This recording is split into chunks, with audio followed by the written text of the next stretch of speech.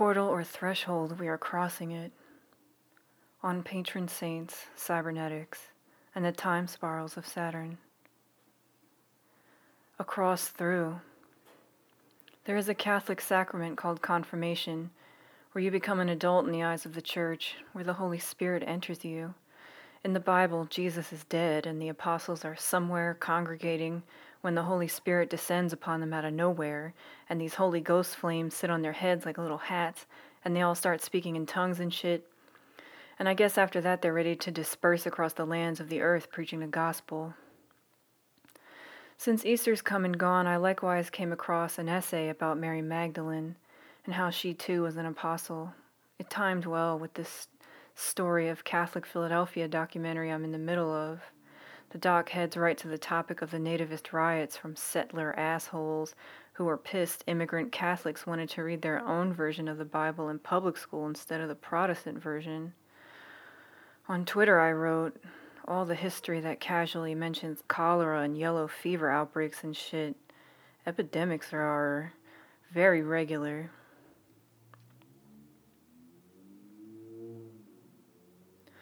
For my confirmation, my mother had urged me to choose the then blessed, now Saint Kateri Tekakwitha, Kaderi Tekakwitha, an Algonquin Mohawk woman whose parents died of smallpox and who herself was marred for life by it. In my Catholic school, Maternity BVM, that's the Blessed Virgin Mary, we received confirmation in 5th grade, which honestly is too young for 2nd and 3rd generation and 4th, Irish, Italian, Polish, and so on kids growing up in Northeast Philly. I went to school in my grandmom's parish, but I actually lived next to Cardinal Doherty and St. Helena's. Picking a patron saint was akin to a whimsical responsibility, with most of my peers choosing saints based on how much they liked their names. Lots of archangel saints: Teresa, Anthony, Michael, Blaise, Francis. My mom wanted me to pick St. Kateri because she was native. For a while now, I've been sensing out a path to asking my mom how she thought of herself and her relationships in terms of race and class, and what she thought growing up with parents who were children in the Great Depression, who assimilated, were volatile and loving and dysfunctional. My Nana, who threw the second oldest of 8 out of the house for dating black men, and made a watercolor painting, tried college but didn't like it, stoner of my mother. My mom had me in '83. An aspect of my childhood was that my mom always sought out stories for me of native peoples, American Indians, from the library, or shared her interest and knowledge of them walking around Pennypack and the other places with Lenape names. We went to powwows held in the parks. For some reason she was drawn to study and know of American Indians. I do not have a clear understanding of why. One time on social, I saw someone make a righteous comment about white women of a certain generation who thought of themselves as reincarnated Indian princesses. I let out a very slow, long exhale. Anyway, I've been praying to St. Kateri for guidance and asking her about what of her story might be hidden from what's told today. On a shelf just above eye level, I hold my hands together in a gesture many millions have repeated before me and talk to her rosary, given to me by my Nana from her New York shrine. I think about how time is a spiral. Spiraling. There is this stranglehold of civilization on the popular imagination, how in medieval Europe the people were backwards, ill-informed, stupid, purposefully unclean. While the people suffered, the barons, kings, bankers, and priests fought wars over land, on that very land. In the time period of Robin Hood, King Richard is away on the Third Crusade. The Third! When King Richard's daddy took power in England, he basically had to lay siege to all the barons to get them under his thumb and stop them wreaking havoc on the peasants, burning crops, destroying homes, torturing and raping the people on the very land they hoped to conquer. Shit is fucked up. Conquest is about petty revenge from a misguided purpose. Nothing is sacred, everything a target of attack. This is what we're dealing with generationally, okay? the after effects of surviving through conquest and continuing to witness and endure it in our own lifetimes. If you are a witness, you may have a responsibility to those you witness. Assimilation is deciding to forget. Whether it's by choice or circumstance or not is dependent on your broader situation. The April forecast episode of the Astrology Podcast went dutifully in depth on a broader astrological event currently enveloping us, the Jupiter-Saturn-Pluto conjunction of 2020. Around the turn of the years from 2019 into 2020, all the popular queer astrologers were making mention of how this year was going to be really tough. It has some of the hardest astral weather they've seen, and it is all year long. If you want to experience a tingle on your neck hairs, try watching the March episode of the Astrology Podcast, where our unwitting pre-pandemic astrologers drop all kinds of deeply foreshadowing insights about what the astral weather could possibly entail. In short, we are living through a dense onslaught gauntlet of incredibly intense, era-defining planetary transits. I can't credibly speak to the details, but here is a long read about the COVID-19 pandemic and the Jupiter-Saturn-Pluto conjunction, if you are interested. If you want to look outside, you can indeed get up in the late tail of the night, sometime around 4 a.m. if you are in EST, and see a slight arc of Mars, Saturn, and Jupiter low in the sky, stable in their steadfast glow and following the waning moon. If you have decent binoculars, try seeing if you can spot the nebulous lesser cast of Jupiter's largest 4 moons or Saturn's rings. You can see their reflected sunlight and think about the shape of time, spiraling and folding in on itself. I suppose it's worth mentioning that I started a Discord server that you're all invited to. It's a chat room complex, and mine is a holodeck resort. Write me if you'd like an invite. It's very relaxed there. I bring up Discord to mention that my friend Elle dropped a link in our dessert cafe one morning to Alice Sparkly Cat's essay Het Jacking, which led me to reading the I Ching through Yowie, and finally to this sumptuous devotional, An Etymology of Saturn. Quote, the original perfection of Saturn's golden age was used to reveal the degeneracy associated with political and cultural fabrications of the Romans. While the USA and Germany both used the concept of degeneracy associated with the Saturnian agrarian ideal to invoke fears around racial mixing, both nations pursued the state of original perfection as an achievable utopia, and not as a merely symbolic tool, more useful within poetic and political manifestos rather than economic planning. Quote, I found myself wrinkling my nose to the passing association of contemporary Saturnia emerging as Marxist revolution elsewhere in the article, with Russell Means' For America to Live, Europe Must Die speech forever simmering in my nervous system, memory recall. But the essay moves quickly past that point and into late capitalist meditations on Saturn and revolution. Quote, late capitalism, by way of name, is the end of capitalism due to natural forces. It was a very enjoyable essay. As I read, I listened to this field recording project that Johann Diedrich recently shared and is a part of. It gave me a satisfying feeling of being outside, or at least the similar level of ambient noise of being at a cafe. How are you doing? Here, let's take a break.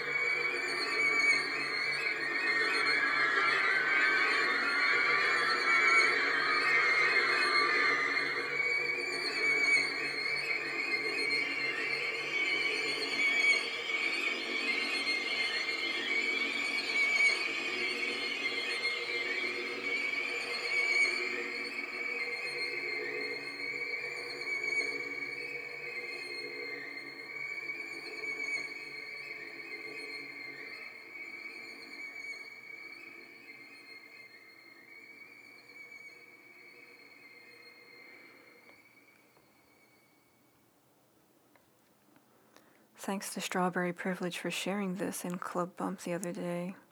Mikachu's Feeling Romantic, Feeling Tropical, Feeling Ill on YouTube. Here's a meme from my mom. Image description: an illustration of a hare rabbit holding a foamy pint of beer and looking at you from one eye. Text in the corner says, a priest, a rabbit, and a minister walk into a bar. The rabbit says, I might be a typo.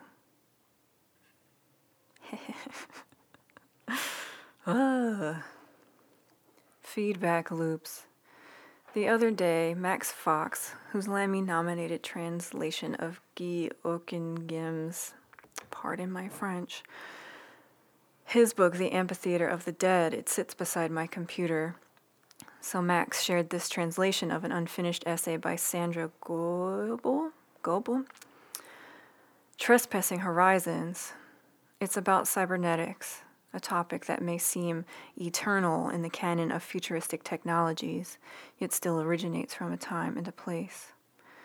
Quote, in the discussions of automation in the 1980s, some of cybernetics' foundational implications began to disappear from view.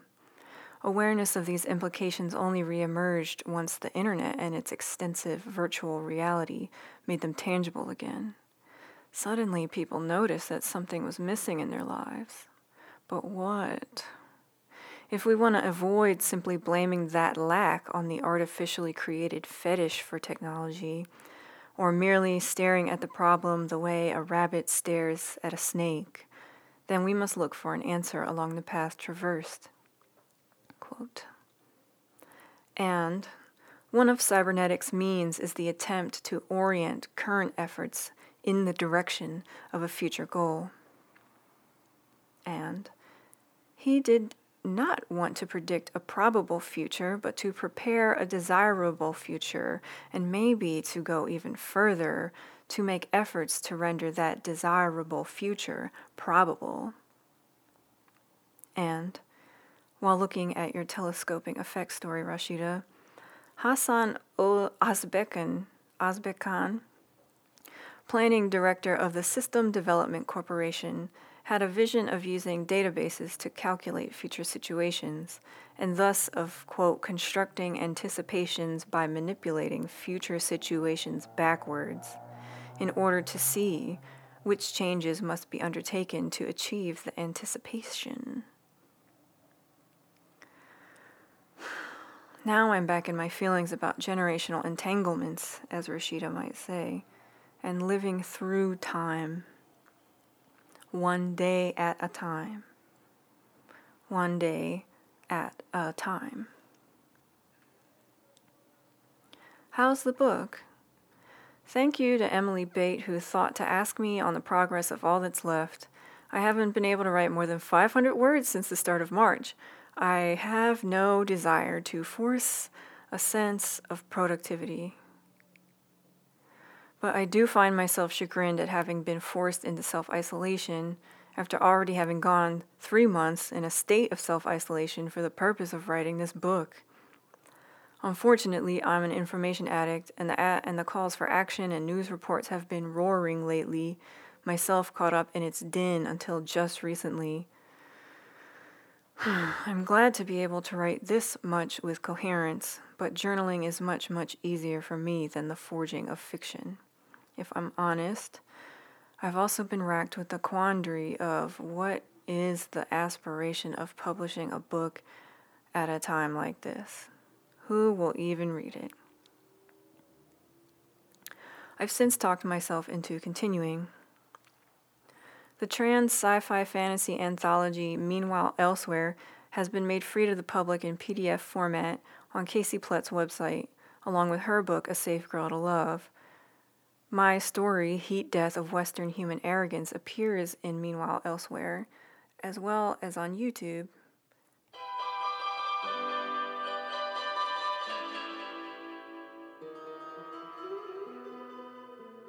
She turned to me with half-lidded eyes, her mouth turned upward like a cat's face. Her hands rested on the worn, wooden surface beneath her congregation of plants. We needed nothing to see with. Just the full moon's cool blue cast, the slopes and lines of her shoulder and hips and chest, shifting under the distant light, made me feel calm and welcome. I thought about how many seasons would pass before I could be with her again like this. I'm thinking about killing myself, kid. They're gonna send us off to Mars, and all these plants I live with. Additionally, I have decided to put some work into my plastic bag appreciation Instagram at Surface Appreciation, which I invite you all to follow if you so desire. I've queued up a string of daily posts, very mundane, and tagged all the previous posts with categorical tags so you can search for only smiley or only floral type bags, etc.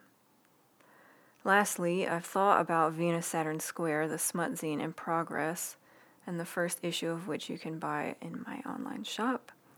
And yeah, I don't have it in me at all right now to address the editing process for that.